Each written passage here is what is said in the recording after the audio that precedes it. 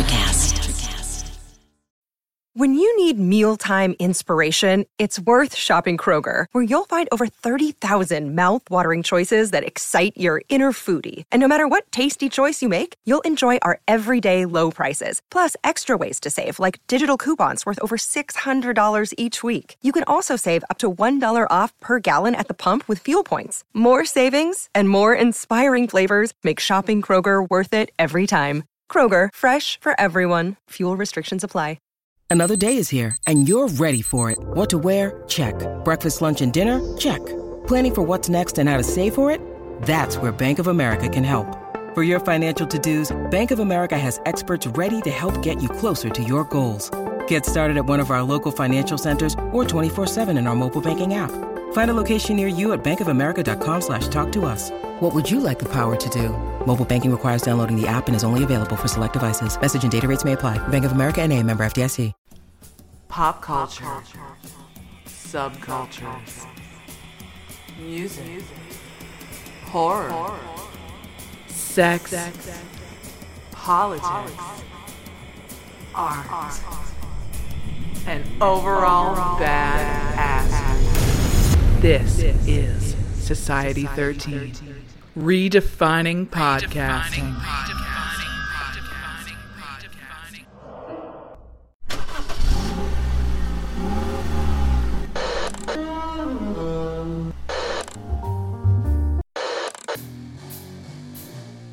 Music.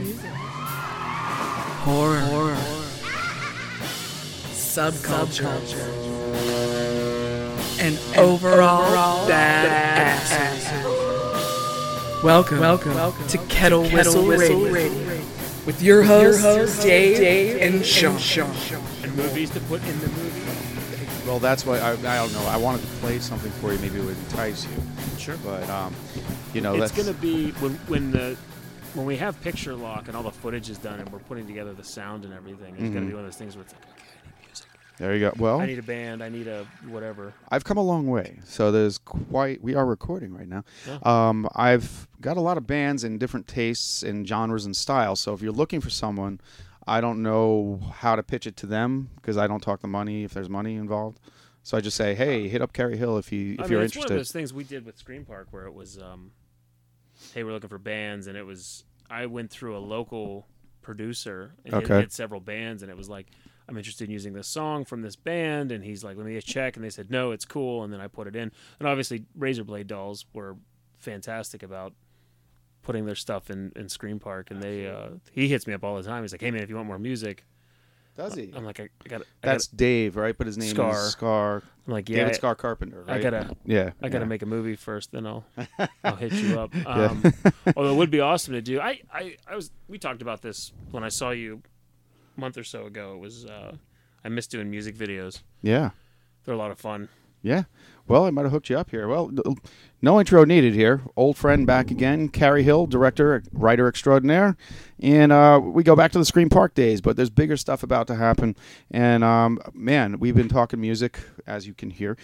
Music comes up a lot. And, hey, bands, if you're ever interested, this guy, he's interested in making music videos again. So I hooked him up with my friend, Jess.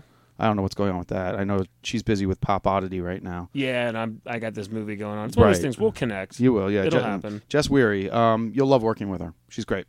And her dad actually is the artist on the new comic book I have coming out, Dr. Peeler, Demon Psychiatrist. Small world. Yes. Well, we met at Living Dead Weekend, which we will be there this weekend, minus you, unfortunately, because, well, you might be there. I might swing by. You might swing by.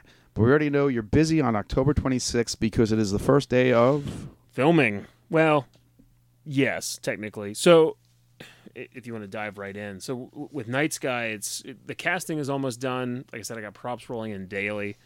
There's a couple of things I want to get shot and done in the fall.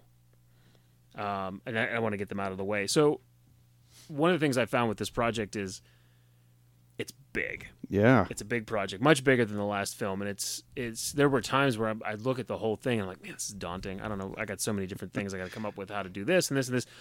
So what I've decided is that I'm just going to attack it scene by scene. And it's, what can I do now? What do I have? Okay. What can we shoot? So in the fall, I can actually knock a couple of the smaller scenes out. Okay. get that fall look. Western Pennsylvania is amazing in October. So, and at the same time, like I said, we can knock a few scenes out. Winter's going to be Winter's coming. Winter is coming, and it's a big deal here in Western Pennsylvania because everything just shuts down. Poor continuity if you're filming winter and summer. Model work. You're right. Yeah, boy, the things we don't think about and take for granted. You got to do your seasonal shots like what, in a month? So basically by the time November rolls around, the weather's changing, the little leaves are gone, and then stuff doesn't match anymore. So it's got to get squeezed in.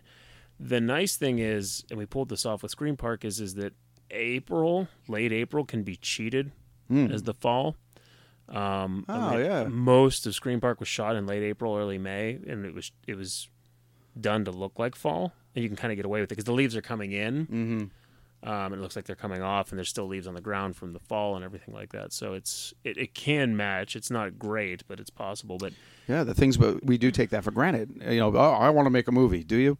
Good luck with that. Yeah, good luck. Continuity happens to be your enemy, and especially Johnny Dagger's another director like yourself working with kids. They get older, so you kind of have to shoot them kind of quick. And that's one of the concerns is this project has several kids. And we're actually using kids, and it's one of those things where those guys have to be blocked off. It has to be shot within a few months because they can change rapidly, and all of a sudden they look different. And, when you add it together, one scene they're young, then they're older, then they're young again, and then their voice. We've seen it in film. It's happened. In some of the biggest films, and if you really want one, Star Wars. You could gradually watch Luke's hair get longer through the film. I've never noticed that. Yeah, it's really funny. I'm just saying. But, do you have to approach the families of these kids and say, hey, can you make sure the haircut stays the same? And it's not just kids with that, too. I know. It's all of them. All the actors have to manage facial hair, their hair, the color of their hair, the length of their hair. Kyle Rorden from Screen Park must have dyed his head 4 times bright red. He hits me up quite a bit. Is that right? Yeah, I do hear from him. He had that bright red punk hair for the movie, and there were, we'd shoot for a weekend, and he had to go back to work on Monday, so he'd have to dye his hair black. And then 2 weeks later, he'd dye it bright red again for continuity purposes, and I think he wrecked his hair for quite a while, just constantly dyeing it back and forth. That's funny. Yeah, he hits me up. Speaking of the past, too, recently... Oh. So anyway, all right. So somebody that resurfaced from the Screen Park days, 2 actually. One is going to New York to pursue comedy. The other is going to L.A. to film in major Hollywood films. Can you guess who I talk? I know that Wendy Wiegand is in L.A. and last I saw, she got a role. I don't know how big, but she's happy. Good. Yeah. I'm proud of her. Right. I was going to have her call in. Oh, that'd be great. I haven't talked to her in a while. I know, right? Well, we'll get another chance at that. She's busy, so that's good. She made the leap. Actually, a couple of years ago, Dean Jacobs had gone out, and I think he's working. I don't know what he's working on, but I know that he is out there. So there's at least 2 of them that have made the leap. Yeah. Well, Arvin Clay pursuing as we speak, pursuing comedy. He was going to do a set here, but then timing just didn't work out. But he's in New York City, and he's going to do. I didn't get to see him yet. I know he's funny.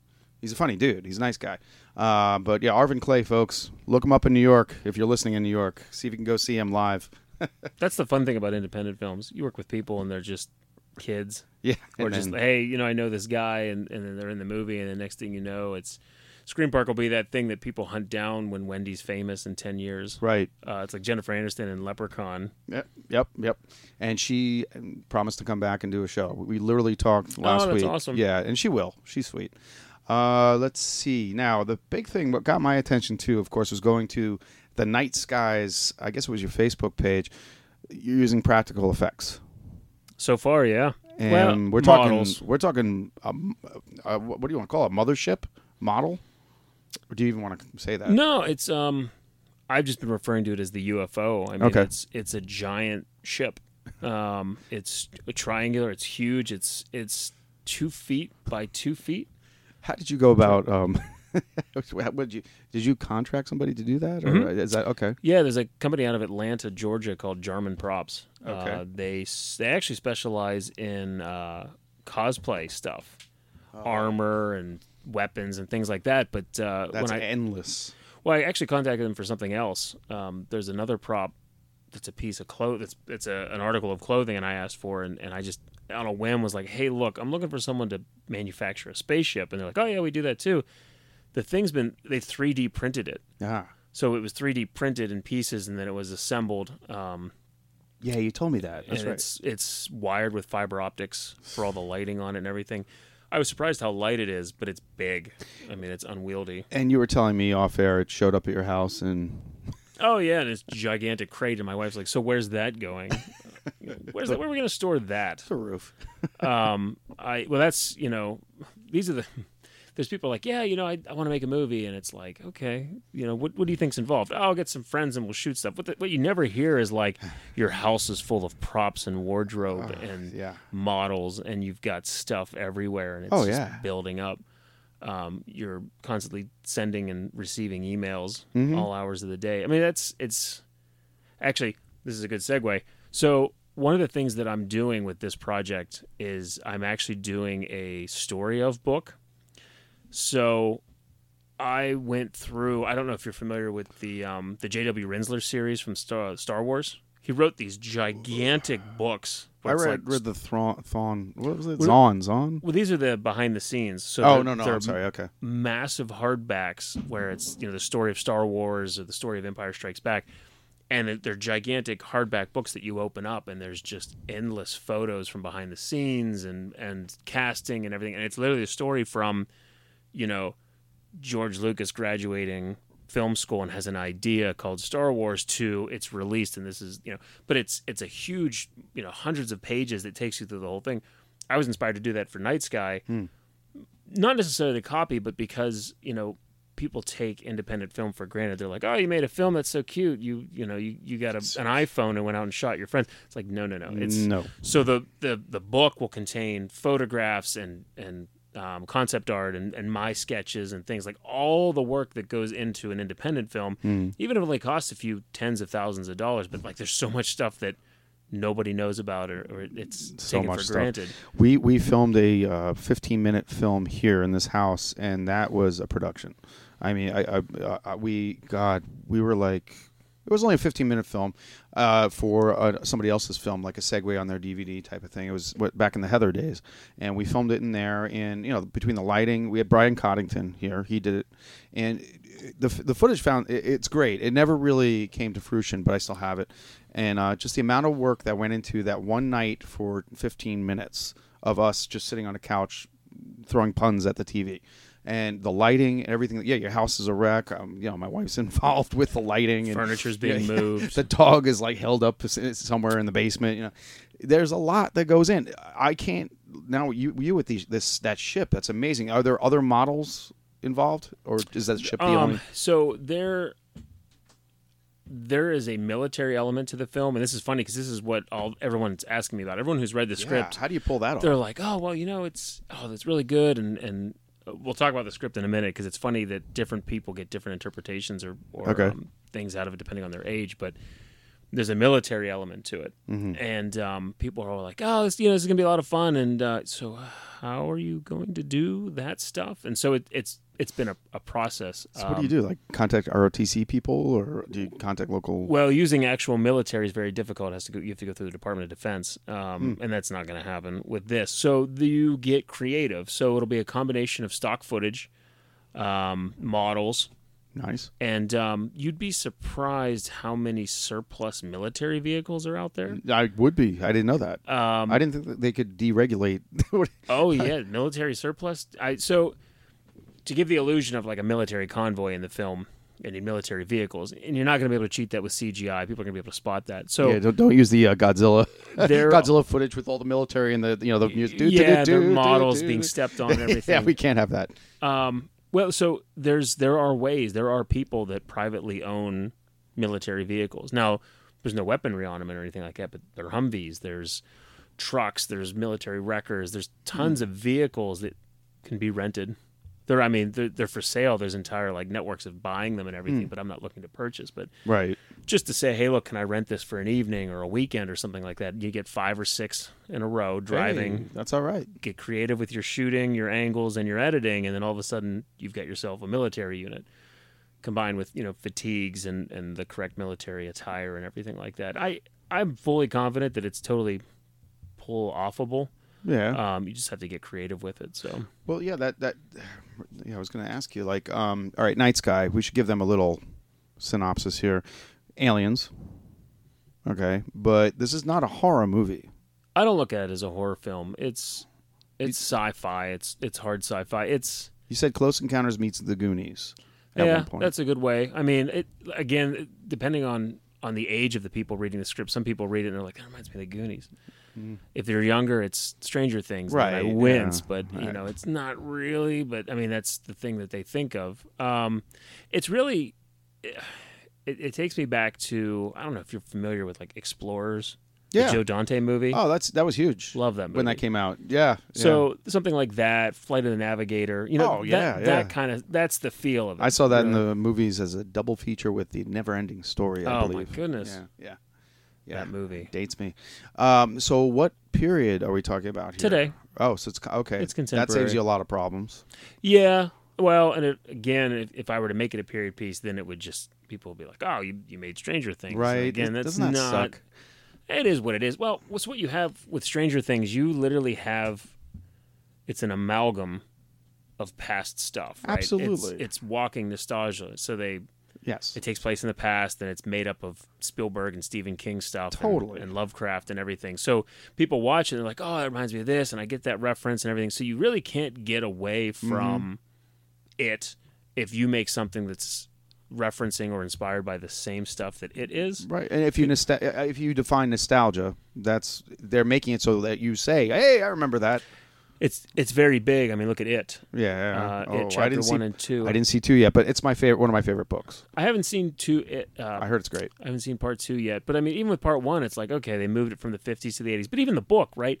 So Stephen King wrote the book, and it took place in the 50s. The kids were in the 50s, right? That was his childhood. So even when the book came out, before nostalgia was very big, the book was nostalgic. Yes. So they shifted it from the 50s to the 80s, and again, they maintained that nostalgia and everything. So I think I don't think there's anything bigger right now than nostalgia.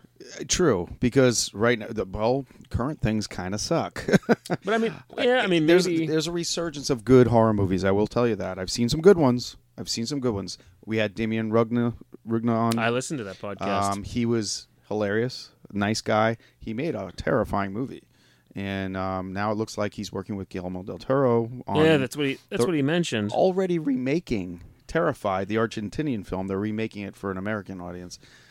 Okay, but I mean, did you ask him why?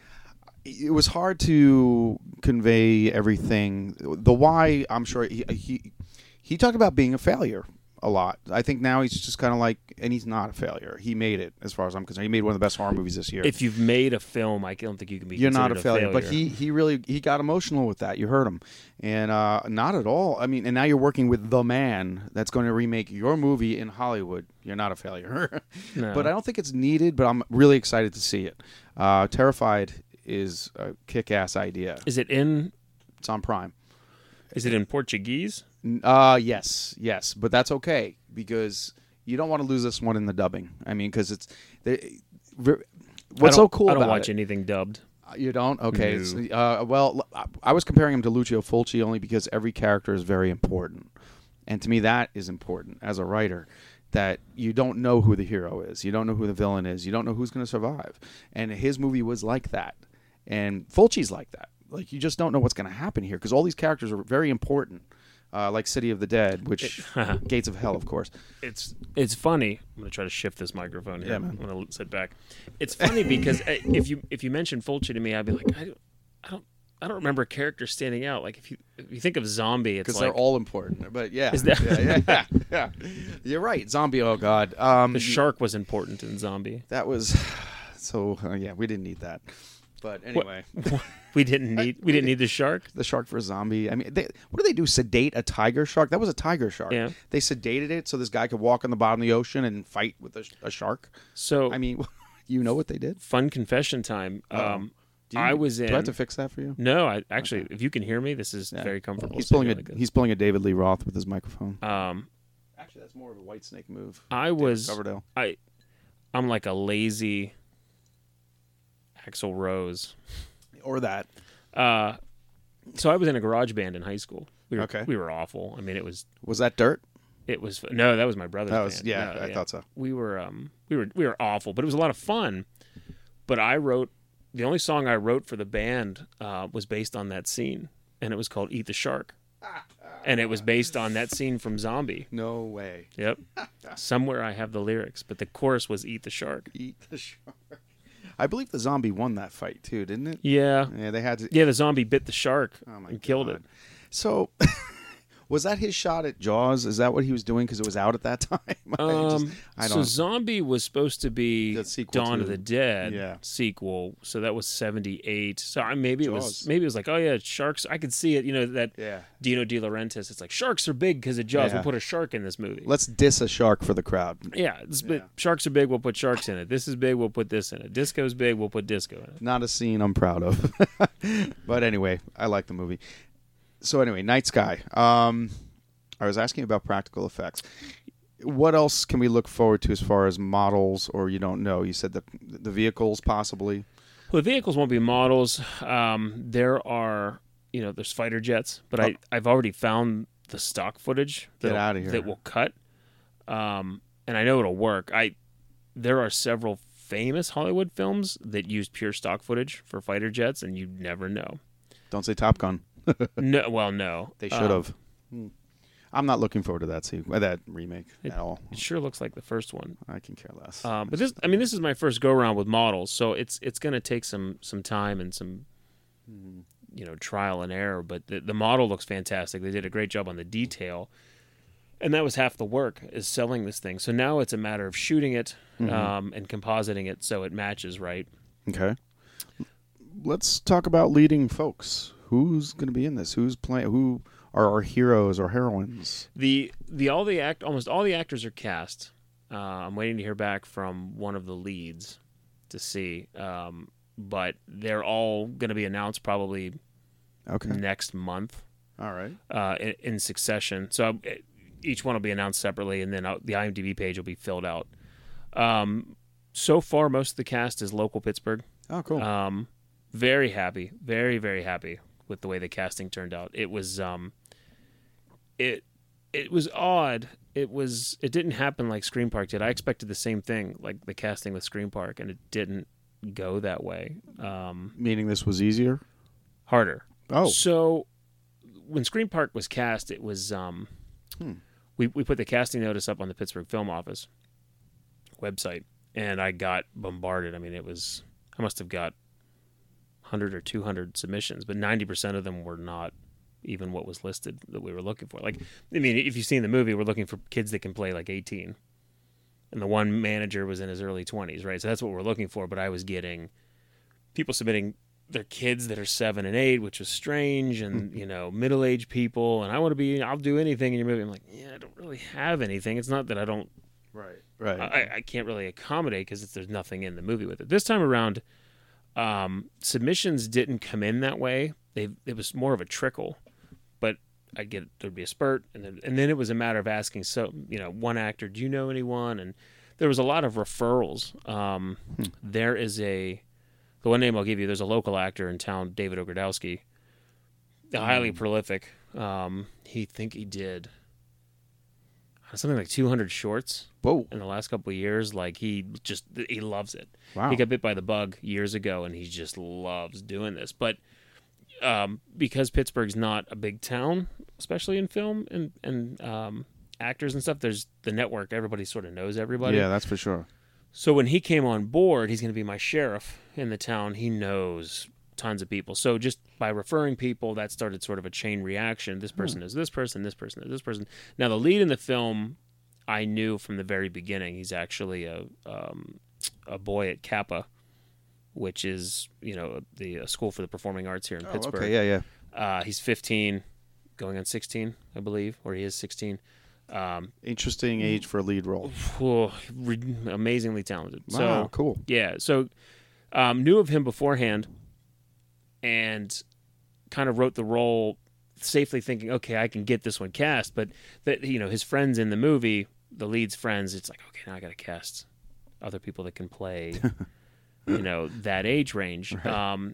But Point Park College has also been a huge boon too. They've got this drama program. Yes. Tons of young actors. There's a lot of comedians that come out of there, young comedians. Is that right? They have a little troupe. Yeah, I've met a few in my profession. I've met a few, and yeah, they have their own guild for stand-up.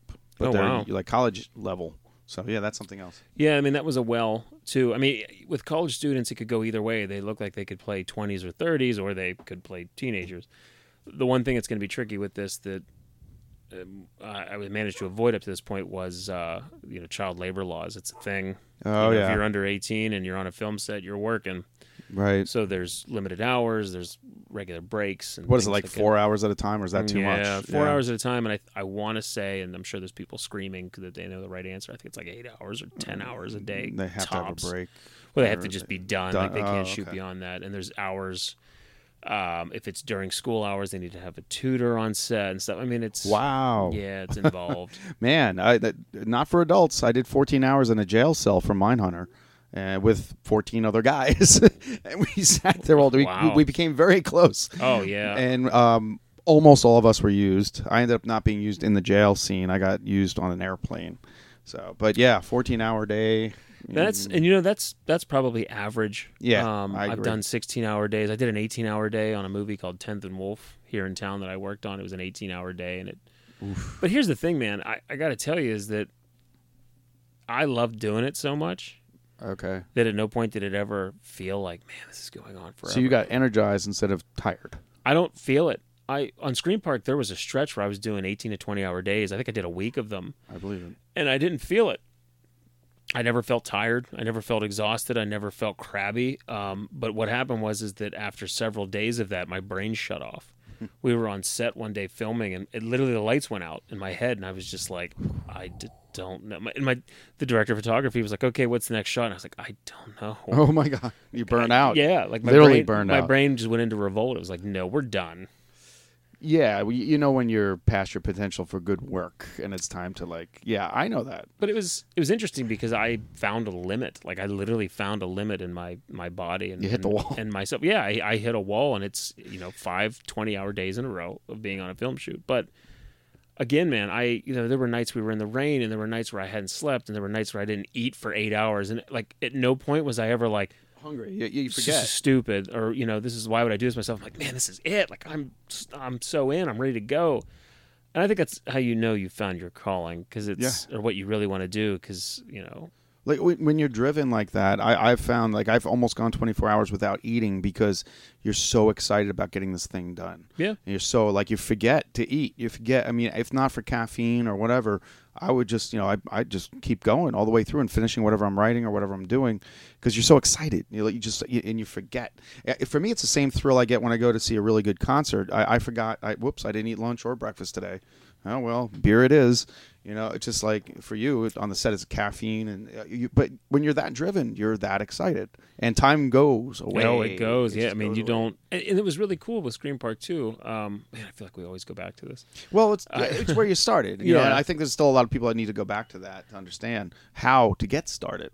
But we were shut off from the world. We were in an amusement park on a lake up north. Up north.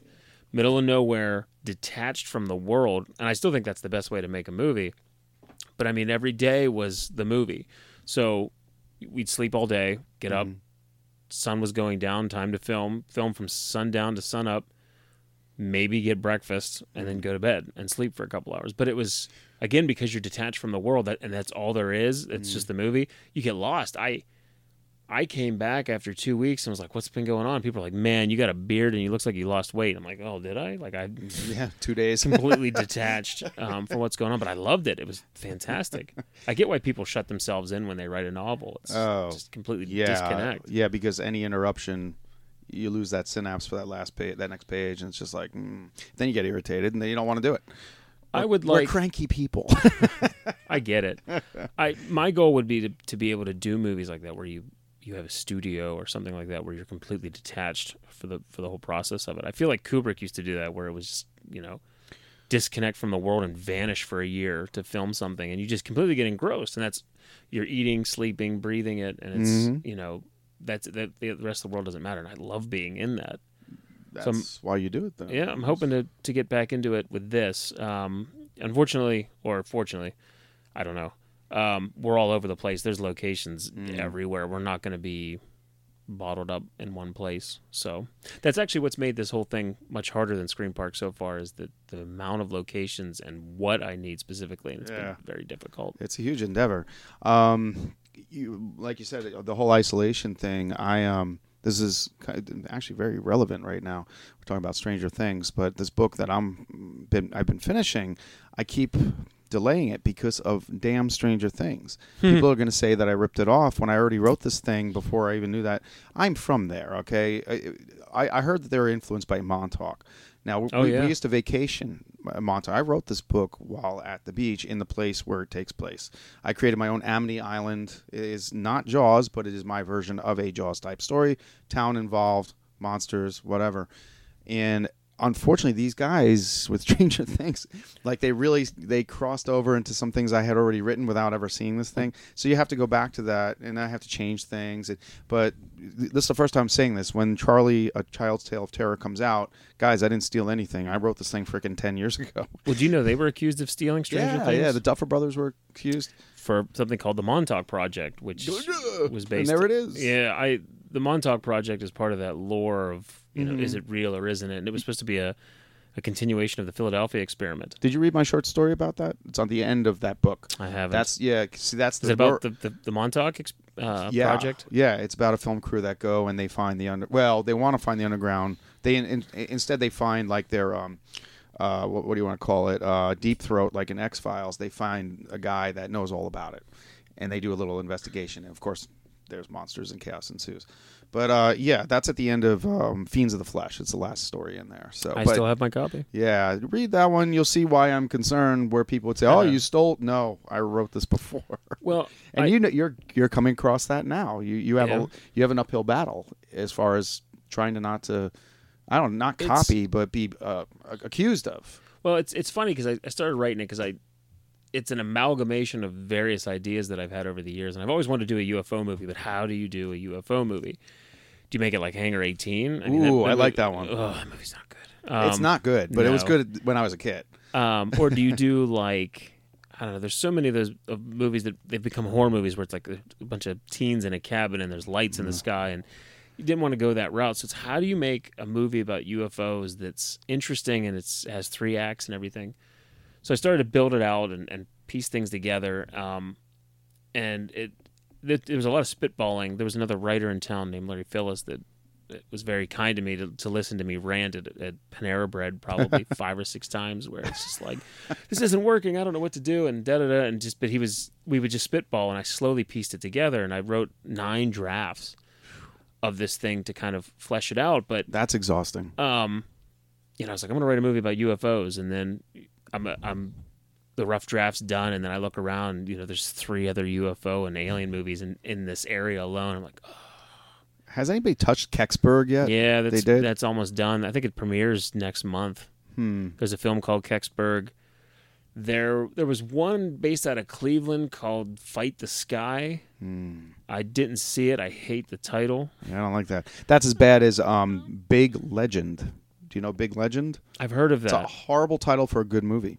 It's a Bigfoot movie, but it's those are also very big right now. Huge. This is a good one. Big Legend on Prime. I recommend. I watch all the Sasquatch ones, and I can tell within the first 5 minutes if I'm going to last. And this one, it held it. And Extraterrestrial is a good movie it's another alien movie, came out about 3 years ago. A good one with kids in the woods. And there's another one I want to tell you about. It'll hit me later. Anyway, go ahead. There's another one in town called Flatwoods, which is about the Flatwoods Monster. Okay, I didn't see that one yet. Which was in West Virginia. Yes, I did see that. It's a documentary, though, right? No, this one's, I believe, narrative. I don't think it's done yet, though. But anyway, so it's one of those things where it's like, okay, other people are doing this. And when I was writing, I was specifically like, stay away from Stranger Things. Stay away from Stranger Things. Stay away from E.T. Because I actually, a friend of mine who's in the business, I pitched it. And I was like, oh, yeah, it's got, da-da-da-da-da. And she was like, oh, so it's E.T. And I almost cried. Ouch. I'm like, it's not E.T. It's not the same thing. You don't understand. But I hope that when this is done, if someone said, hey, this reminds me of the remake of Invaders from Mars that Tobe Hooper did, I'd be like, thank you. That's funny. I've been pursuing. That's a hard movie to find right now. It's out on Blu-ray. Is it? That movie. So there's films that define my childhood that I was obsessed with as a kid, and that was one of them. And I watch it now, and it still has that same sort of like, oh, I know why I love this as a kid, but it's not a good movie. It's really not. It's not. But it was on Fangoria's cover, so I bought the Fangoria issue, and then I went to see the movie. I need to find that Fangoria. I have it somewhere in here. That movie has a very special place in my heart. So that's kind of what I'm going for, right? You've got David Gardner, this young boy, and it's there's aliens in his town, and no one believes him, and he's got to save his town and his parents and his family. Parents are converted. And he gets the military involved, and James Caan, one of my favorite actors of all time, is in it as Mad Dog Wilson. Yeah, and it's funny. I have a first run movie poster that I paid out the nose for Invaders from Mars. And James Caan signed it, and he wrote one of my favorite lines of any movie ever. He wrote it on the poster, and it says, "We're not out of options yet, boy. Marines have no qualms about killing Martians." Oh man! And unfortunately, he died last year. I got to meet him, and he's not only is he one of my favorite actors, he's one of the best human beings I've ever met. So that's a bummer, man. But that movie. That and Explorers, huge influence on Night Sky. I mean, that's kind of what I was going for. And maybe those things have influenced Stranger Things as well. I mean, it seems like Stranger Things has sucked up pretty much everything from the 80s. Yeah. But it doesn't take place in the 80s. I stayed away from nostalgia. I stayed away from a period piece, one, because of simplicity of shooting it. Oh, hell yeah. But I didn't want people to be like, you made Stranger Things and that, But a good friend of mine read it, and he's like, I've never seen Stranger Things, but this seems like Stranger Things. And I kind of hung my head, and he goes, no. He's like, it's good. I was like, well, what do you mean? He goes, man, this is the perfect time to make this movie. He was like, embrace it. People are going to love this. People are eating Stranger Things up. He's like, they're going to love this. Yeah. Especially while they wait for season 3, which could take 5 years. 4. Season 3 just came out. Oh, 4. Yeah, did I see 3? I saw 3. Yeah. We'll leave it at that. Interesting. And you brought up Invaders from Mars. I think you bought that film when I saw you last time. We stopped at Urban Tap. Where were we? No. Oh, I went at the Exchange. At Fatheads. Didn't you go? You came back and you're like, I just bought this? No, I had Last Starfighter. Oh, that's what it was. I got it for $5 on Blu-ray. Even better. Well, it's funny because when I was writing Night Sky, so I don't know how you do it, but when I go to write a new project, I don't know how I do it either. One of the first things I do when I have a new writing project is I make the soundtrack for it. I make a playlist. And I feel like that's probably why when I write something, the mood comes across before anything else. That's before awesome. The rewrites. But I think it all comes from the playlist. So if say this movie's done, what does the soundtrack sound like? Or what would the soundtrack of the movie be on screen? So with Night Sky, it was a huge list, and it was it was like Jerry Goldsmith's score from Explorers, and it was Christopher Young's orchestral stuff from Invaders from Mars, and it was all of that kind of music layered in. And I don't know if you've ever heard the soundtrack for Beyond the Black Rainbow. It's one of my favorite soundtracks of all time. My God. The artist is called Sonoya Caves. Okay. It's like prog rock. It's phenomenal. It sounds like Goblin. If you're familiar, yeah, that kind of stuff. Of course, yes. Maybe when we take a break, I'll play some for you. But yeah. So I have this huge list of like 50 songs that I would just play on repeat. So you get lost and you start writing, but that drives me. It's like I can hear the movie. You get your imagery from the music. Music helps you get the imagery you're looking for to write down. The imagery's in my head. Like when an idea starts to form, they're like, oh man, that'd be a really good shot. I don't know how we get there story-wise, but if you go to the social media for Night Sky, there's a lot of concept art that I had an artist out of Phoenix do, and those were the shots that I saw first in my head. and I had him draw them. So you've got some shots, you've got some images, you've got some ideas. I'm taking notes, but all the while I'm listening to this playlist that helps sort of form it. That's you. If you're asking formula, that's what I do. Music, while I'm driving, usually loud, abrasive music. I come up with visuals, and then I go home and write it down. Yeah, it's usually it starts with music for me. We're gonna take a quick break here with Kerry Hill, and when we get back, we're gonna find out what he is looking forward to the least with this production of Night Sky. Because I can't wait to hear that. Meanwhile, let's hear some Frail, because I just saw my friends Gwen and Sean and Frail this past weekend at Descendants of Crom 3, and they were phenomenal. So let's get into some Frail, and we'll be right back with Kerry Hill. Hi, this is Martin Atkins from Public Image Limited, Killing Joke, Ministry, 9 Inch Nails, Pigface and the Damage Manual, and Murder Inc. and Brian Brain, and you're listening to Kettle Whistle Radio.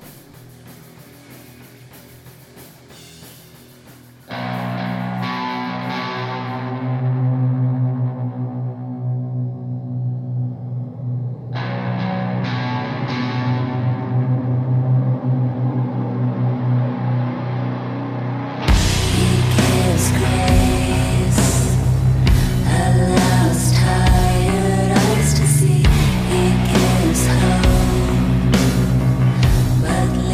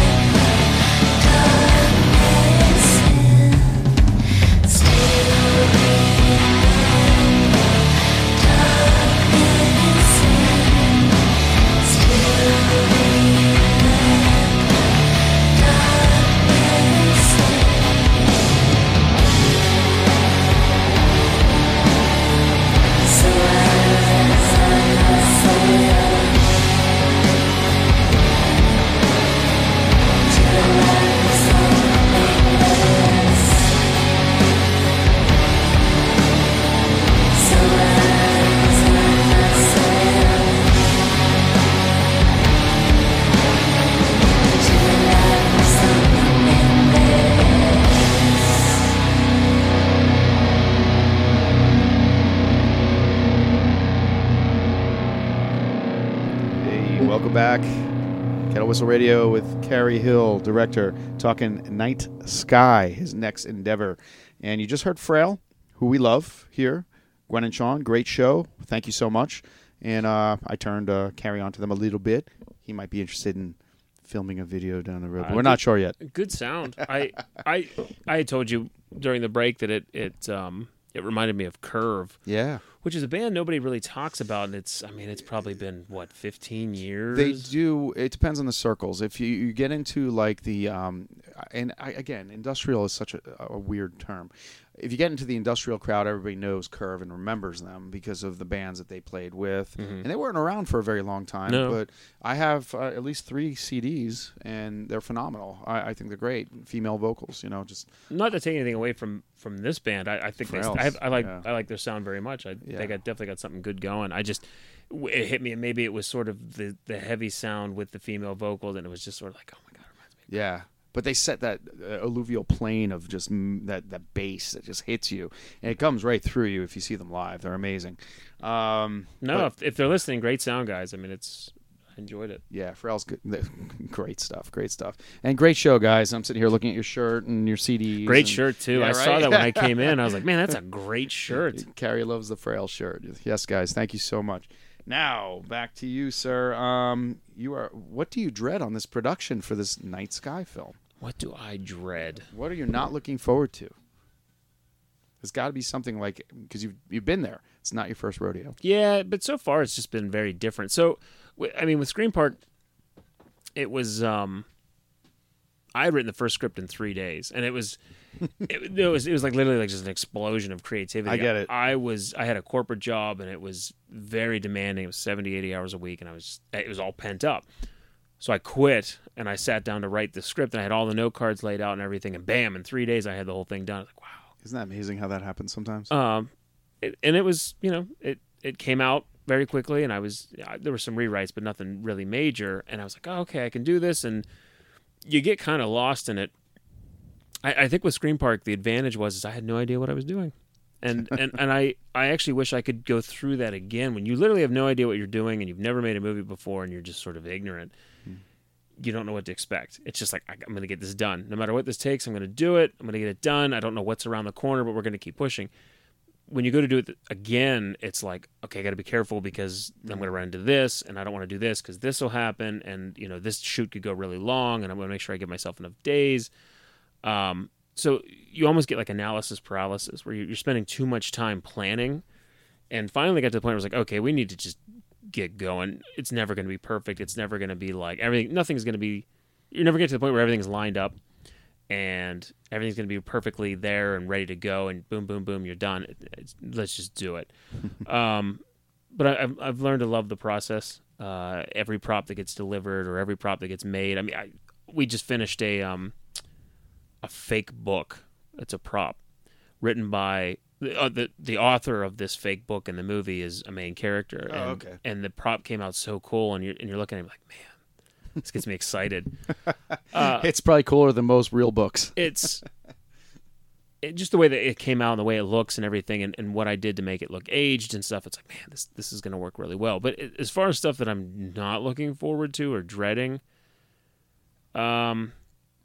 logistics is always a problem. So I produce my own stuff, and I'd love to have a producer. I'd love to have someone I could trust, where it's like someone helping me get the locations, someone helping me coordinate, and I don't have anybody like that. So I'm passionate about it. I want to do it, so I'm the producer. So I'm going to put it together. So it's one of those things where it's like there's so many ducks in a row you got to have. It's not only do you have to get all the people in the same spot on the same day. It's like herding cats. So that's one thing. But then you got to have all the wardrobe and the props.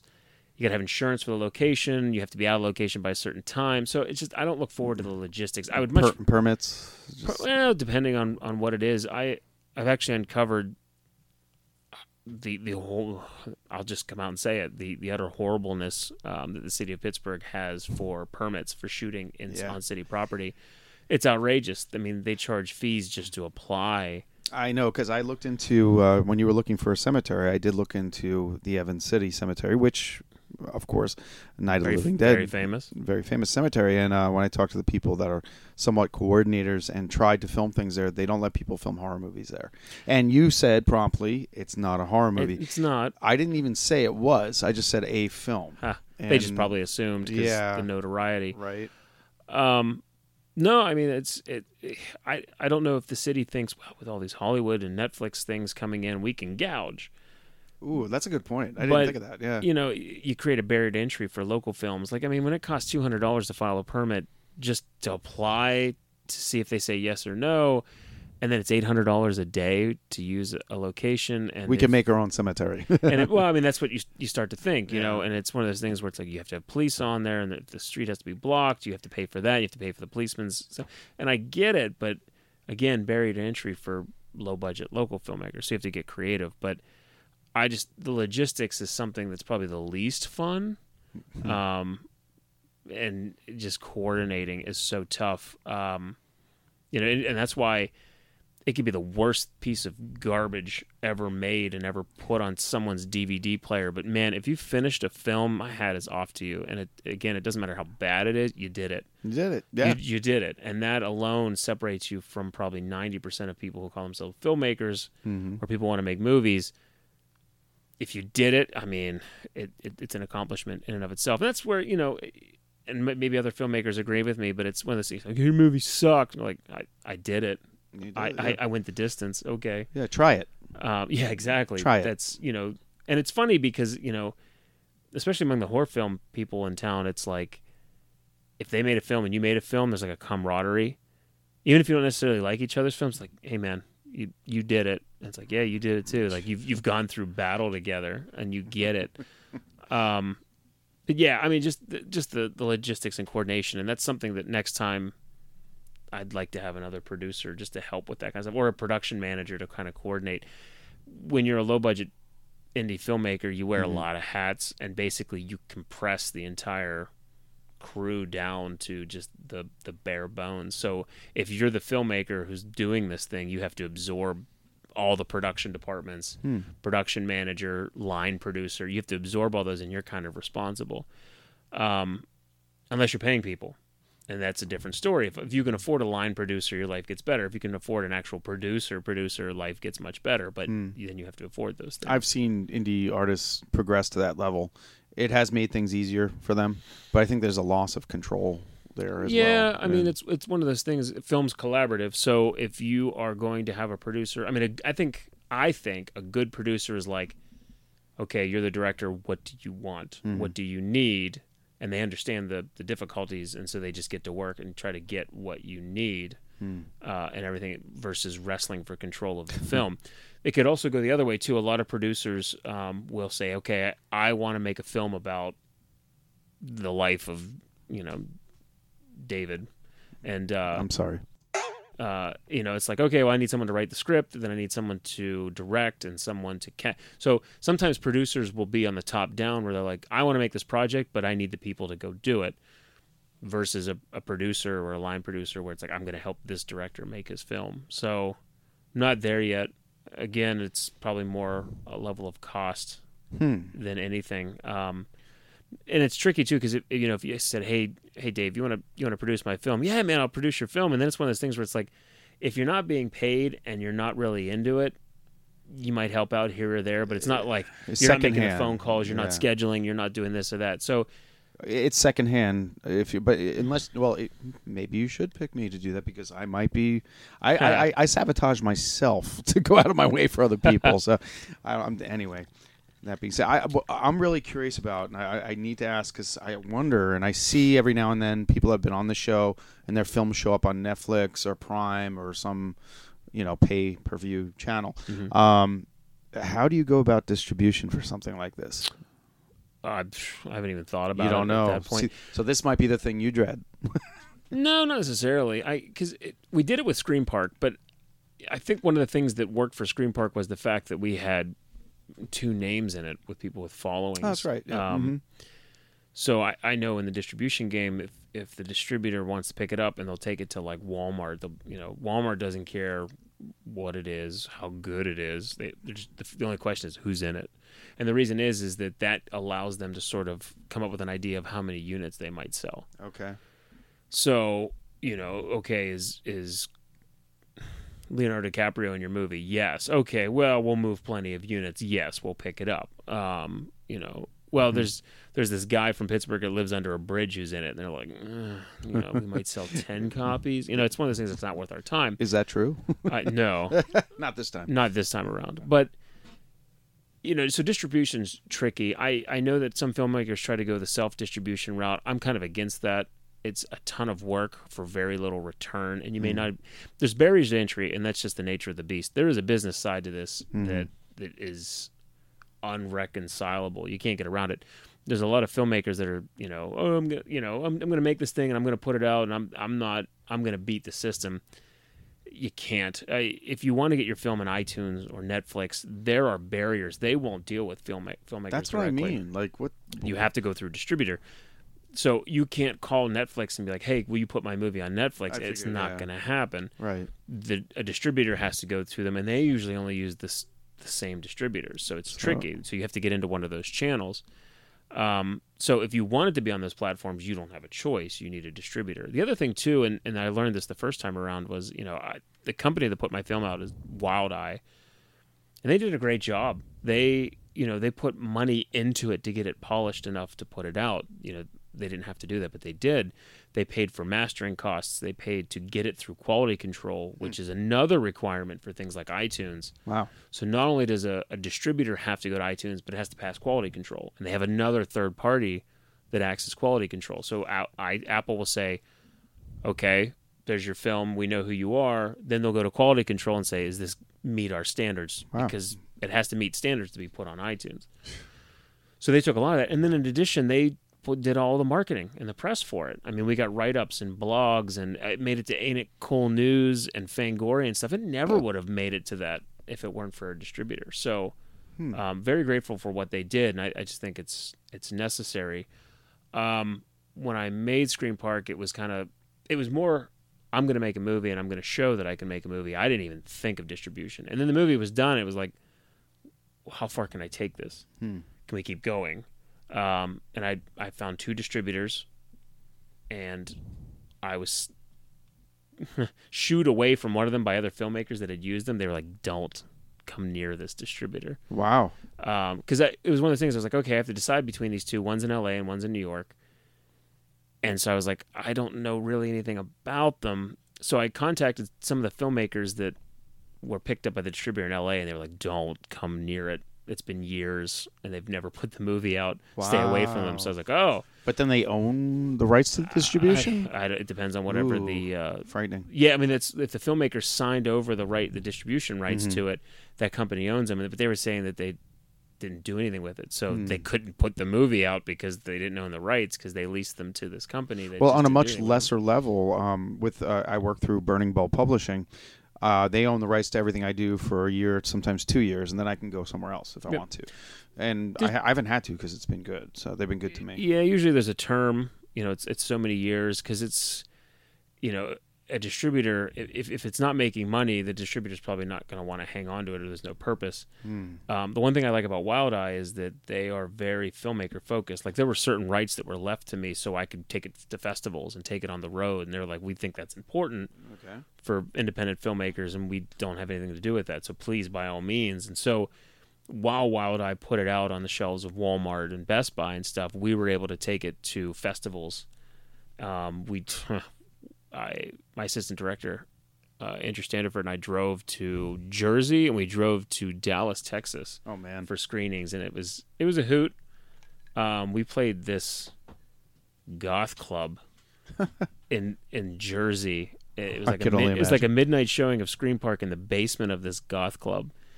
And not only do I not really fit in any way, shape, or form, but it was a strange experience. Plus, Jersey's Jersey.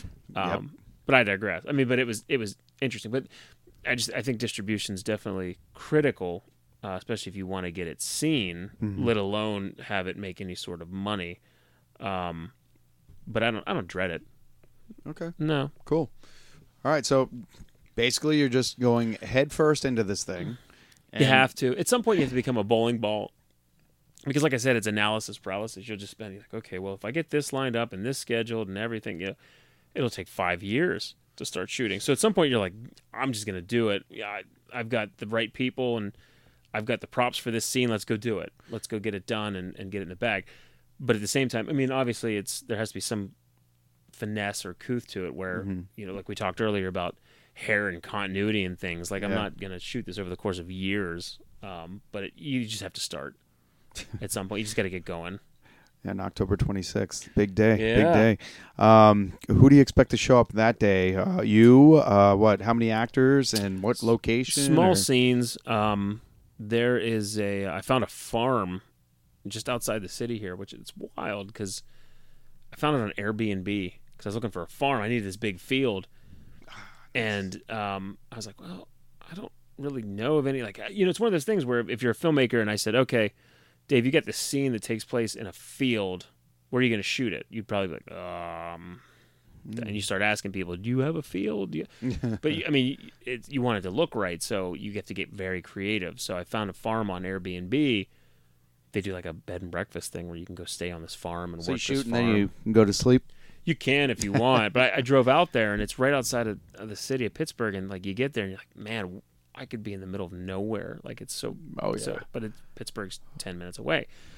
But I looked at it like, this is perfect. And they're like, yeah, sure. I offered the rate. Hey, you guys charge this a night for the Airbnb. I'll pay it to use your field for a day. And they're like, sure, not a problem. I'm like, okay. Well, that was nice. Yeah. How refreshing. So the first scene of the film opens up in this big field. And there's a farmer whose cattle are missing.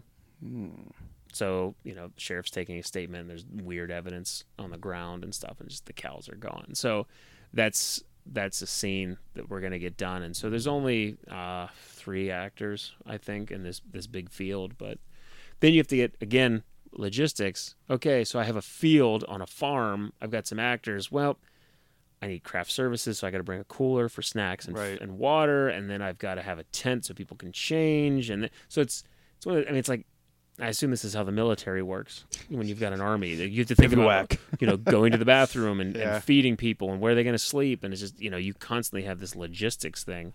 And when you're out on a farm in a field, there's no amenities. Nothing. So you have to bring everything. So it's... Yeah, you got to hope it's not too hot or too rainy. Or you're going to shoot in the rain if it rains? This is my life. Drizzle's fine. It'll probably look like an X-Files episode at that point, which I'm fine with. You've got October in Pennsylvania, which is already pretty. You get a little bit of drizzle. Yep. It's good mood. You can't beat October here. It is a pretty state when it comes to that.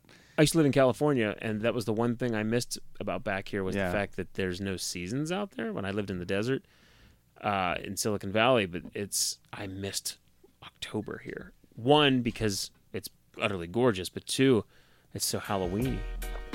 Exactly. You don't get that out there. Our time of year. Absolutely Halloween-y.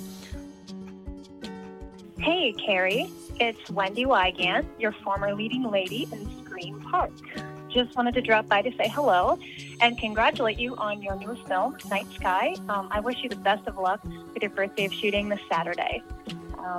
I had the pleasure of making a film with you, and it was it's not the best experience making a film for me. I mean, you made it happen along with the amazing crew and cast. I learned so much during Scream Park. I learned that being cold doesn't matter when you love what you're doing. I mean, I met 2 of my best friends. It reinforced my passion for acting, and it reminded me why I love it. So thank you for giving me that amazing experience and a film I am proud to show people. I wish you the best with Night Sky and can't wait to see it when it comes out. Take care and enjoy your interview. Oh, and hi, David. You rock. Bye. I'm not afraid of the dark, but you should be. There are things that dwell here in the dark. Things best left unseen. With the initial smoke cleared from the fall of tomorrow, the blood now flows even thicker with dwelling in the dark. 11 stories. All bits of the same mysterious puzzle. fitting together with horrific parallels to its predecessor. Get ready for new, truly terrifying tales set in the broken world from the fall of tomorrow. Take a closer look at what's now dwelling in the dark. If you dare. Available on Amazon in traditional print and ebook. Get your copy today.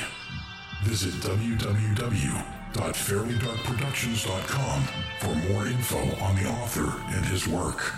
I should mention, speaking of which, I did see 3 from Hell. I didn't realize.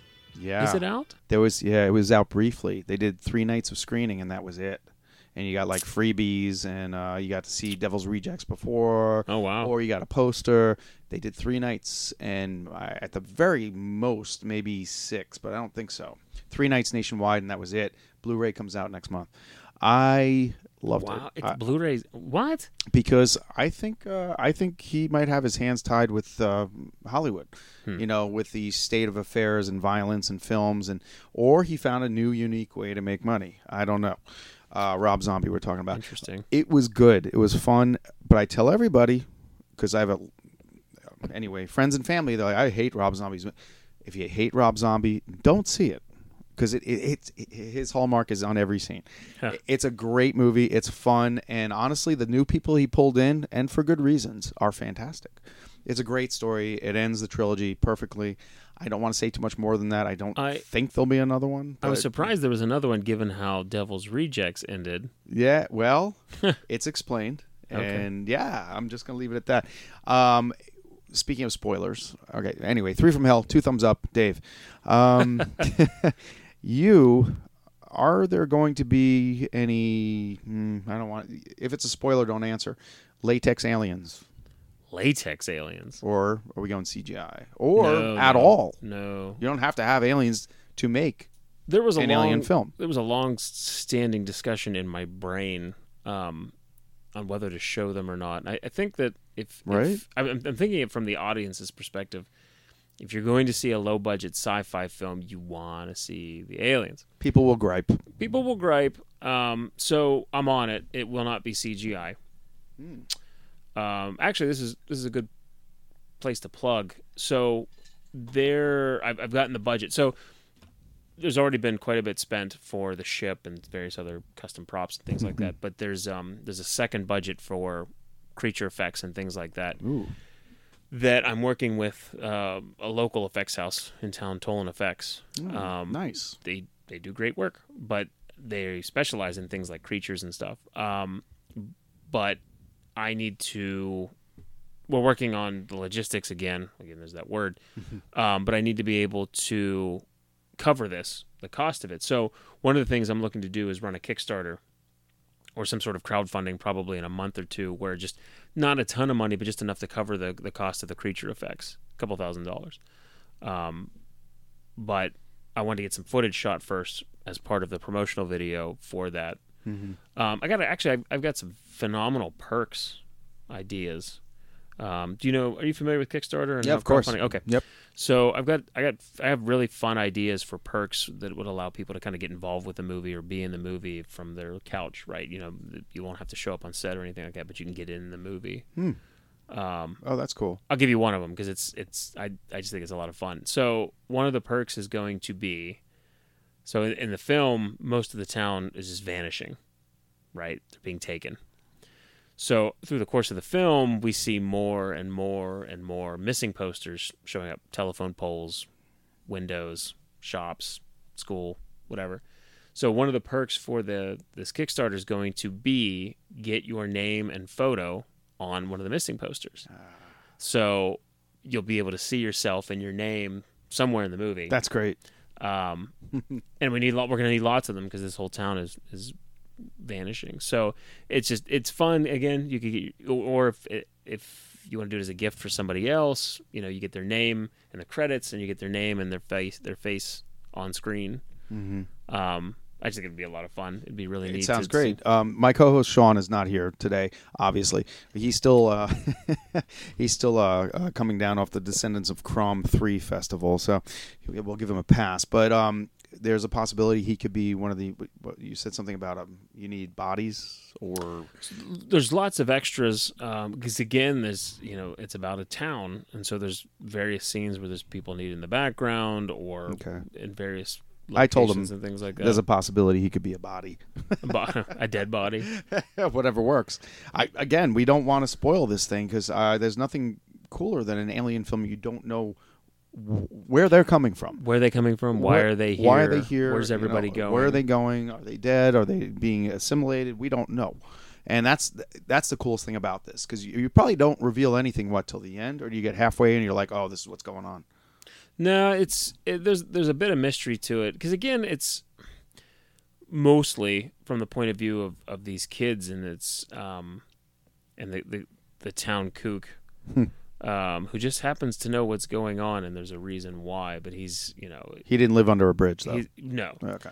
But it's kind of that perspective where you've got you're at school, but you see things going on in the town around you, right? You're not one of the adults where you're in tune and you know what's going on through either gossip or the town hall meetings or talking to the sheriff. Whatever. You don't really know what's going on as a kid. You just see that something's wrong. People are missing. People aren't in school.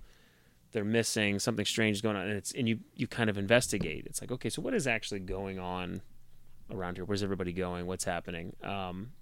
And you're kind of left to your own devices because the parents are panicking or freaking out or they want to leave town or whatever. So interesting. And so you're dealing with just a town. This is not going to be a nationwide phenomenon? Nope. Very specifically a town. So much cooler. And there's a reason why it's only a town. That would be a spoiler. Or why this town specifically would be a spoiler. Okay. I can tell you as much as you want to know, but I know. I like going halfway and then pulling back. We talked about it. One of the things that I worked into the movie, which is kind of neat, that a lot of people who read it or maybe even will see it don't realize is that the town of Centralia is a component to the film, and it's a real town in Pennsylvania. The one on fire? Yes. Yes. It's a ghost 12 town. people live there now? I think it's down to single digits. I was actually there in January scouting, just looking to see. I was like, do I want to take any pictures or what? Because I worked it into the script, and you can't breathe there. I got out of my car and I was like, oh my god, like it's why do people stay there then? I mean, that's like hell on earth. It kind of is in a way. I mean, the ground is smoldering and there's smoke and there's giant signs everywhere that say, eminent domain. This land has been reclaimed by the government. I was inspired. That helped me do the first book, The Fall of Tomorrow. Oh yeah, and use Pennsylvania as one of the triggers for it because of that town, and it exists. It does. People read the script and they think I made it up. It's like no, Centralia is real. It's there. People forgot about it because it's gone. But Pennsylvania's a swinging place, man. We got all kinds of stuff going on. We got some weird shit. There's a lot of real estate, and it's a big state, and I've been everywhere. And a lot of it's empty. I mean, it's just forests and hills that go on, and you've got Indian lore, and you've got. Actually, do you know that Pennsylvania has like the highest amount of Bigfoot sightings? Yeah, I do know that. More than California in the Pacific Northwest. I went to a Bigfoot festival 2 years ago, and I took it lightly. It was fun. And you could tell the fake from the real people. But there's some interesting... There are people that I was surprised at who believed in Bigfoot. I think there's something to it. I don't know what yet. And the correlation between Bigfoot and aliens that keeps coming up now. Weirdly. Well, I think we talked about this the last time I was on. So if you've ever read John Keel, Mothman Prophecies and everything... His thing is that this is all tied to the same phenomenon. I think he called them ultra terrestrials, but it was the same thing. Bigfoot, UFOs, fairies, pixies, all that stuff comes from the same sort of place. Yep. It's just the form that it takes. Interestingly enough, he also mentioned the very first oil well ever dug was in Pittsburgh, or not Pittsburgh. I'm sorry, Pennsylvania. So the very first oil well was in Pennsylvania. I did not know that. And according to Keel, that when they were digging for oil, they were putting the well down, they actually uncovered a very old well that was already there. And they got real freaked out and they buried it. They're sitting there drilling for oil and they come upon it, but they find the remains of a very old oil well set up already, and they panicked and they caved it in. Wow. But yeah, no, Pennsylvania was where the oil boom started. Strangely enough, I did not know that. But so all right, so maybe we should tell people real quick here where to find you. Me and Scream Park. I'm everywhere. I mean, Scream Park. It's available. It just showed up on Amazon Prime. Yeah. Strangely enough. Yeah. So you can watch it for free if you're an Amazon Prime member. It's still available. Actually, if you want it on Blu-ray, you can get it on Amazon from Blu-ray. And this is not a sales pitch. I highly recommend if you want to watch it or you want to watch it in better quality, the Blu-ray makes a big difference. That's what you said. Yeah. We shot it in high def. We shot it, and it's the DVD just sort of compresses it, but the Blu-ray makes a big difference. So it is available from Amazon. The DVD is on there. The DVD's, I think Best Buy still carries it. It's on iTunes. There's lots of different ways to see it. It's not on Netflix. I actually am very honored. There is you're familiar with the Exchange here in town? Of course, yeah. Yeah, it's a used record and movie store. Oh, yeah. I actually, not too long ago, saw a copy of Scream Park on the shelf.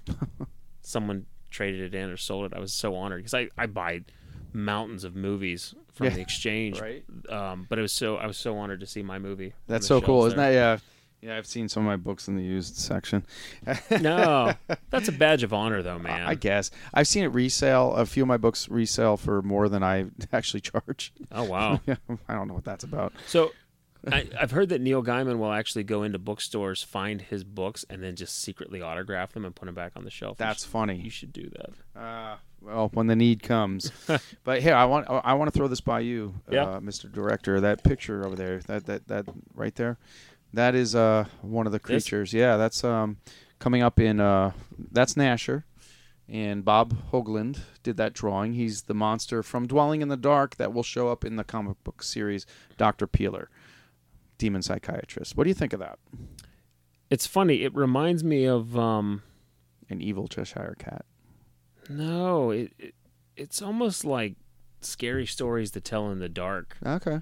Type. I think it's the artwork. We can go with that. Or there was another book that I read as a kid that was like Scary Stories. See, I'm intrigued as something like that. Where this comes from. Because you got to see this first issue will come out before the year is over, and it's an ongoing series. I'm gonna have a regular series with this one. He looks frightening and friendly at the same time, which is the issue. He's your friend as long as you give him things to kill. Oh, so yes, yeah, that works. There's also a touch of insanity in his face. Yeah, well, he is from hell. I was just curious what you thought about that. But yeah, Living Dead Weekend, I'll be there. I'll be selling prints of those, and I have another one I have to show you. But yeah, that being said, so also bands, I have to definitely recognize some bands here, and you guys, thanks for all the music. We're going to be playing you guys. Inconsolable Wretch, Mutant Press, Bistro Strag, I think that's how you say that, Dakota Johnson, White Thrash, Gabriel and the Apocalypse, Ray Gun Romance. That's our guy from. That's a lot of music that I owe some airplay to. But this last one here, Ray Gun Romance, that's one of the guys, Ty Oliver from Power Man 5000. No way. We had him on. Yeah, he's great. We went to go see them right at the Craft House. And that's Rob Zombie's brother. Spider One. Yeah, this whole thing is come full circle. Yeah, Spider One, and they were amazing. And there's a guitarist in there. Are they still together? They sure are. Last year, saw them last year. They keep putting it out. And one of the guitarists from Pittsburgh was playing. Another great guy. Have to have him on. But let's see. I digress. So let's see. Horror movies for you lately. You haven't had time. Nah. Well, so every October, I'll do 31 nights. My wife and I'll do 31 nights of horror movies. I like it. So I've been doing it for years. So there's probably a stretch in late summer where I don't touch any horror movies because I'm getting ready. Because I'm going to watch 31 of them. Right. Weirdly enough, there's also horror movies that I like to watch in the summer. I don't know why. Well, Jaws, Blood Beach, Piranha. Yeah, those ones. Go ahead. I got one for you right now. I've come over the years to I really like watching Dawn of the Dead in the middle of the summer, and I have no idea why.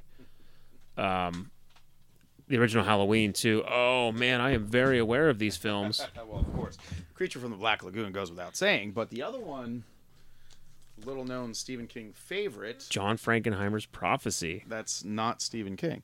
Yeah, Prophecy about the giant mutant bear. Yes. Actually, it's funny, and Richard Dysart's in it. And Armand Assante's in it. Yeah. And Talia Shire. Wow. Yep. I was just looking at this. I think it's on Amazon Prime. It is. That's why. Yeah. There's actually a movie I'm trying to track down right now called The Guardian.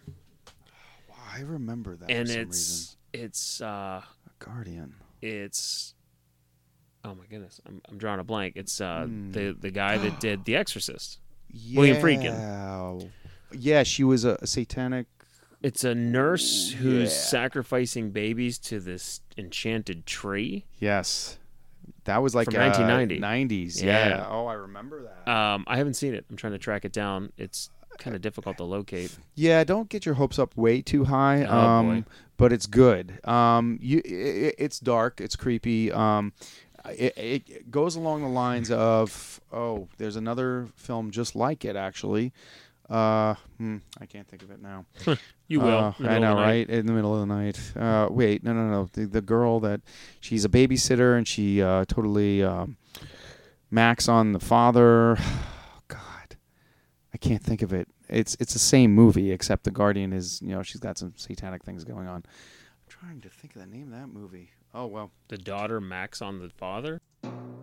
No, I'm sorry, the babysitter. The babysitter, Oh. Max on the dad, and trying to get in and drives the woman crazy. Hand that rocks the cradle. Oh. It's like that. The atmosphere. An enchanted tree. Yeah, the atmosphere is like that. Without, it's not just a psycho girl.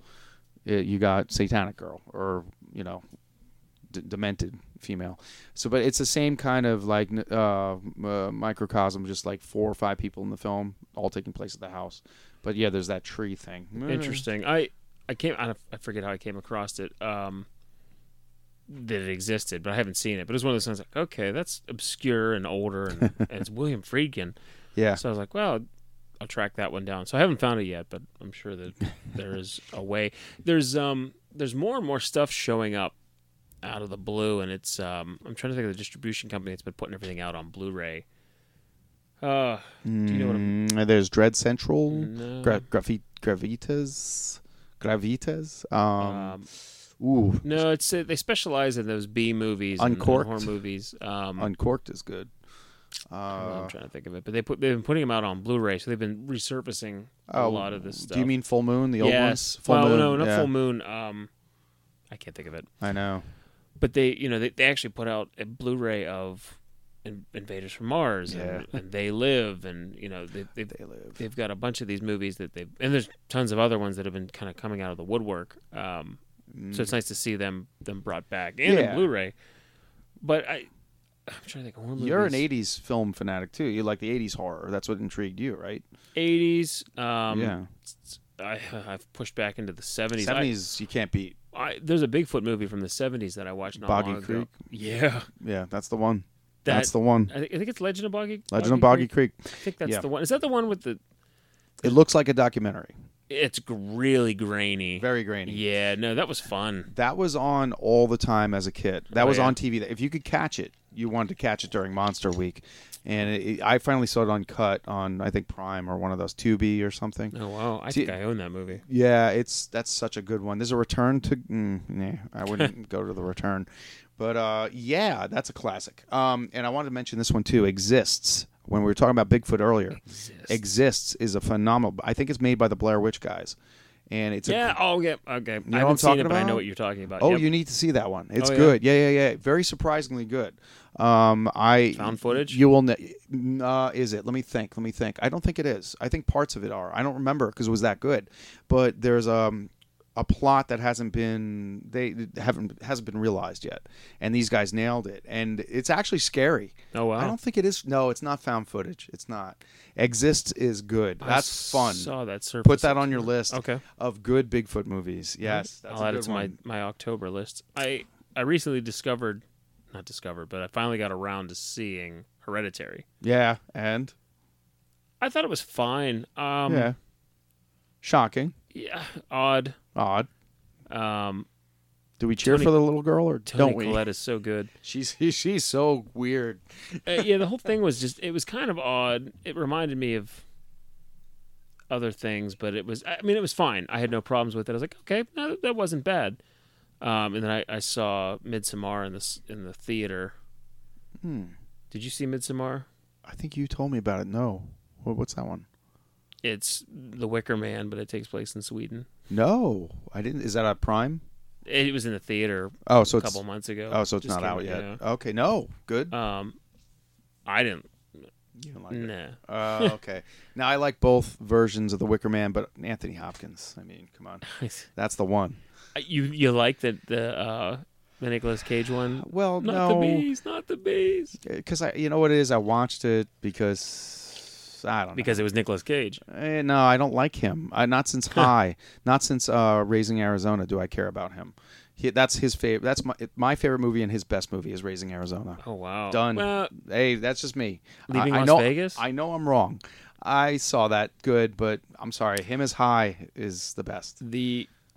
One of my favorite guilty pleasure movies is The Rock. I never saw it. You never saw the Michael Bay with Alcatraz? No. Sean Connery. Wait, was that where they're escapees from prison? They're no. That's... Ed Harris takes over the island. Didn't see it. Oh my God, that's a good one.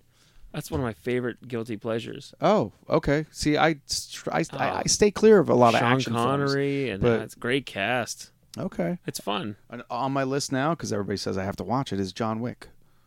Are those worth it? I'm on a minority. I think I've almost been stoned by saying I just don't care. I saw the first one and I was like, okay, but people are like, oh, it's so awesome, the violence and the action. I'm like, man, I grew up with John Woo movies from the Hong Kong stuff. Yeah, like it's not anything to me. Right. I love Keanu Reeves. I'll watch him in almost anything, and he's great. But River's Edge, his best movie. Oh wow. Pulled that one out. Crispin Glover on Speed. Driving around in a Volkswagen Beetle. When the Speed finally takes over, like when he finally but loses his speed in the middle of the road at an intersection. He's just sitting there. That was the best. River's Edge and that annoying little brother. Nobody talks about that. Don't you still want to slap that little kid though? He was so annoying. He's like ratting out his older brother all the time. That is a heady slice of 90s. It is. Right there. And it's heavy now when you think about how many bodies are showing up left and right and who's to blame. Well, it happens to be these kids. That was messed up. And that guy, you know what? I don't want to get spoilers out. Watch The River's Edge. It's good. But as far as John Wick goes, I mean, watch the first one. It was fine, but like people are losing their minds over these movies. And not really. But back to The River's Edge, the guy that was the boyfriend that was guilty of the crime, he shows up in he's in all the Rob Zombie films. The three. He was in Devil's Rejects as a reporter. He shows up in 3 from Hell. Oh wow! Yeah, he shows up. I was like, I know that guy. That's that guy again. Rob Zombie likes to dig up these people. Yes, I like that though. It's fun. Bill Moseley, Sid Haig, rest in peace. Some of the nicest people I've ever met. Actually, the one guy that he likes to use that I'm sad I don't see as much anymore is William Fichtner. Not William Fichtner. Forsythe? Thank you. Yeah. William Forsythe. Yeah, he didn't use him in this one. I met him, and he was a hoot. I actually had a great time talking to him. But he used to do the horror realms. He was. I think I saw him in Chicago for something. Cinema Wasteland. Might have been Cinema Wasteland. Nice guy. I had a blast talking to him, and we were talking. I brought up Out for Justice, and he just kind of like winced. Because he hates Seagal. He can't stand Seagal. But I wish, and he was in The Rock. Yeah. Speak of the devil. I guess I have to watch this. But he's one of those guys where it's like, where is he? Like, why aren't you in more stuff? Like I like. He's intense. Maybe he's picky. He plays a great psychopath, but I could see him doing other stuff. Well, I mean, Out for Justice, he's walking around just killing people for no reason. That's the entire plot of the film. Yeah, I got to find that one too. That's a good revisit, big time. That's another slice of 90s. Slice of 90s. That too. That I was showing Mr. Hill here my only K-pop I'm proud of. How about that? Funko Pop. Funko Pop, the Krampus figure. It's a great pop too. You gotta love it because the back, he's got a little kid in a knapsack and a really long tongue and horns, and it's wrong in so many ways. I still like my Black Phillip one too. I mean, this is great. I can't believe you have Black Phillip. Black Phillip from The Witch. Marilyn Manson's actually obsessed with Black Phillip. Oh, is that yeah, right? he loves it. Like I think he named his dog or cat that or something. Like yeah, I have an insider word on that one. I cannot reveal. Oh, because you never know what might happen. Yeah, so I'm just saying. Well, you tell him that I'm still interested in adapting his autobiography. All right, that's right. It's one of my favorite books. Be great if you listen to this. But you hey, never know. So, anything in closing here that you'd like to throw out there? Oh man, we've covered so much. That's too much. Too much. Never too much. There is too much to cover. Is the problem? Well, honestly, what is your projected date for this thing? 2 years from now? Or? Yeah, probably till it's watchable. I mean, that's given shooting. Post-production's got a lot of heavy stuff that needs to be done on it. Do I still show up at some point? Absolutely. So I got you. I got your voice and your face. That's in two different awesome. places. Okay, cool. No, you're in like Flint. And I'm excited for the score too when we get to that point. Oh, I can't wait. Thing. Yeah, the music is you got to feature it here, man. Yeah, absolutely. I'll get you the soundtrack as soon as I can. I mean, there's talk of orchestra. There's talk of synthesizer. We're not sure yet, but I trust my composer 100%. This might be the first film, and I've been in I think a half dozen now. I might not die in this one. I might not. I'm not going to say that, but I might not die. Be the first time I don't die violently too. I'm going to break the streak. Well, yeah, most of them are exploding heads. Yeah, man, I've had my head blown off 3 times, and there was people don't like you. Yeah, I think secretly that's true. Yeah. Do you have a reel yet of just your head exploding from all these movies? That's a great idea. I could probably get it off YouTube maybe, but there's some films here. Actually, I got some music credits on My Uncle John's a Zombie because it's John Russo. John, he did it right here. I recorded his vocals in this room, and his vocals for. You've seen this before, right? That's what he had before, just to get his vocal cords in gear. Oh, vodka. Yeah. Well, that's a little tiny baby bottle of vodka. It is. It's the he brought it with airline him. bottle. He brought it with him because, nothing like beer muscles before he starts singing. But, he was phenomenal. He sounded great. He's healthy now, by the way. He had some back issues, but he's back. Well, how old is he? He's got to be 70s, 80? I don't know if I can reveal that. Okay. But well, I mean, he's... Yeah. Night of the Living Dead was 68. Yeah. So it's 51 years old. He'll be at Living Dead weekend this weekend. Yeah, good for him. So, yeah, God bless him. He's still playing. He's singing. He's got an amazing voice. We have, again, I don't have the score here with me. I'd love to show it to you. But, yeah, the man can sing. And now, music-wise, so what you said you have a composer. Mm-hmm. Are you going to incorporate any other, like, say, rock and roll or some timely music? It's possible, or what's called diegetic music, which is music that's actually in the scene. So if someone's listening to headphones or a boombox or something like that, we did that in Scream Park. Diegetic music. It's diegetic. What's his name out of the headphones? Yeah. Or in the music in the car, or we had a boombox in Scream Park. So the music that you heard in the movie is diegetic, meaning it's actually in the scene itself versus a score. Or an overlay. So there's always a chance of that. I'm not against that. It's not a period piece, so I'm totally cool using that kind of stuff. So I may come to you, absolutely. Yeah, you come to me, and I'll set you up with whatever kind of music you're looking for. We're going to go out with a band, and I really enjoyed these guys and girls. Is it a trio? Yeah, it's a trio. Backwoods Payback. Backwoods Payback. And, yeah, I met these. They were so cool. Just nice people. And they kind of, we said, like, post-grunge, Melvins meets Sabbath riffs. And what else did you say? You said they sounded like somebody else. Oh, very early Soundgarden. Yeah, there's some definitely, the first 2 albums maybe. Yeah, I could hear that. But, yeah, we'll throw that on. We'll go out with that. And as always, folks, I'm at Fairly Dark Productions. All the shows and the books help the cause. Please. I'm on Twitter at Fairly Dark and Facebook, David Fairhead, and of course society-13.com for all your podcasting needs. It's on Facebook. Check out the Girls of NC-17, and of course Martise over at the Pop-Off for all your. Oh my God, these girls are knocking it out of the freaking planet right now with their downloads and listenership, and they basically the Girls of NC-17, bad dating advice and horror movies. fantastic. I like the name and the concept. You got it, yeah. The Queens of NC-17. Queens of NC-17. Queens of NC-17. I always call them girls because they are that. But the pop-off, Martise hits all topics that are, well, topical. She takes a Today Show and turns it upside down. And she's great. And controversial, and that's what I love about her. So, yeah, that's us. Is the Today Show turned upside down the Tomorrow Show? Could be. The Yesterday Show. It could be. And you are you on Twitter? You're on Twitter. I am, Lost Ark Raider. Right. That's my Twitter handle. I still don't like Twitter, but it's an acquired necessary taste. evil. Well, it's different. Facebook has become boring and political. I don't care for it anymore. Twitter's nice and succinct. And I like it because Instagram requires a photo. If I don't have a photo or something, or just want to throw a blurb out, or I have an amazing impassioned thought, or just random comment. That's why I like Twitter. It's kind of a dumping ground. It is that for thoughts. For thoughts, exactly. Or provoking people, which Twitter's a cool network. I've met and connected with a lot of people on Twitter that seem like good people, and there's actually, if you are listening and you're interested in writing, like perfect hashtag writer or writing community.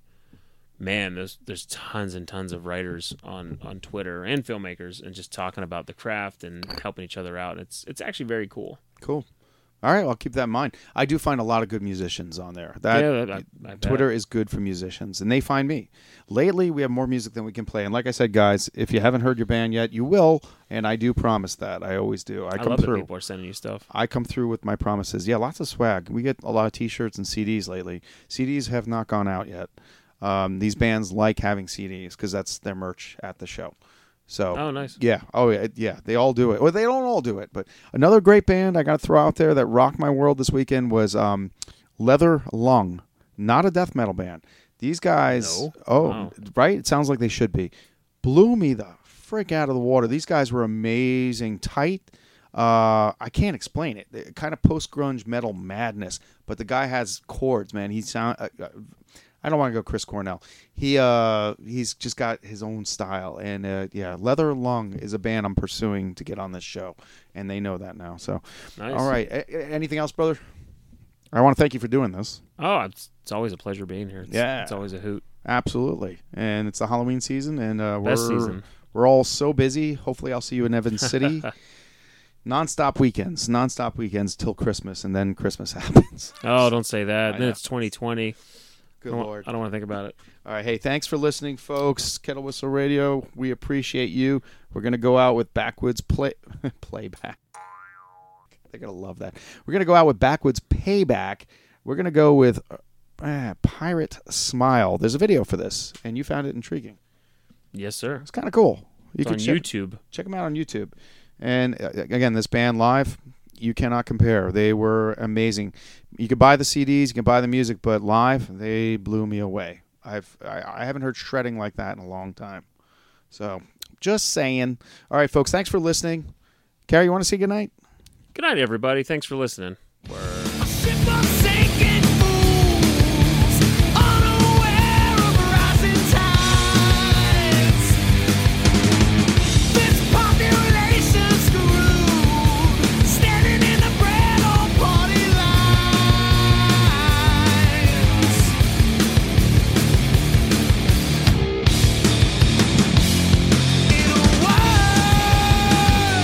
All they do is lie, and they only work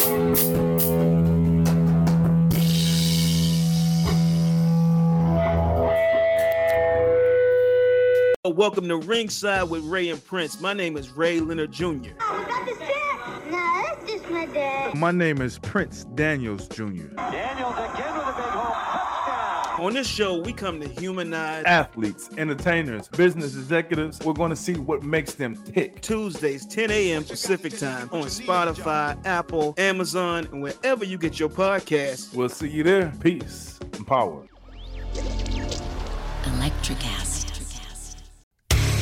Hey there, I'm DC. I host the Rock Podcast, Back to the Arena, The Interviews. It's about a 30-minute podcast where I talk one-on-one with a band who has released new music. You can find us on all the best podcast sites like Spotify, Apple, Google, iHeartRadio, and more. If you're a rock fan like me, subscribe today to Back to the Arena, The Interviews. Electric acid.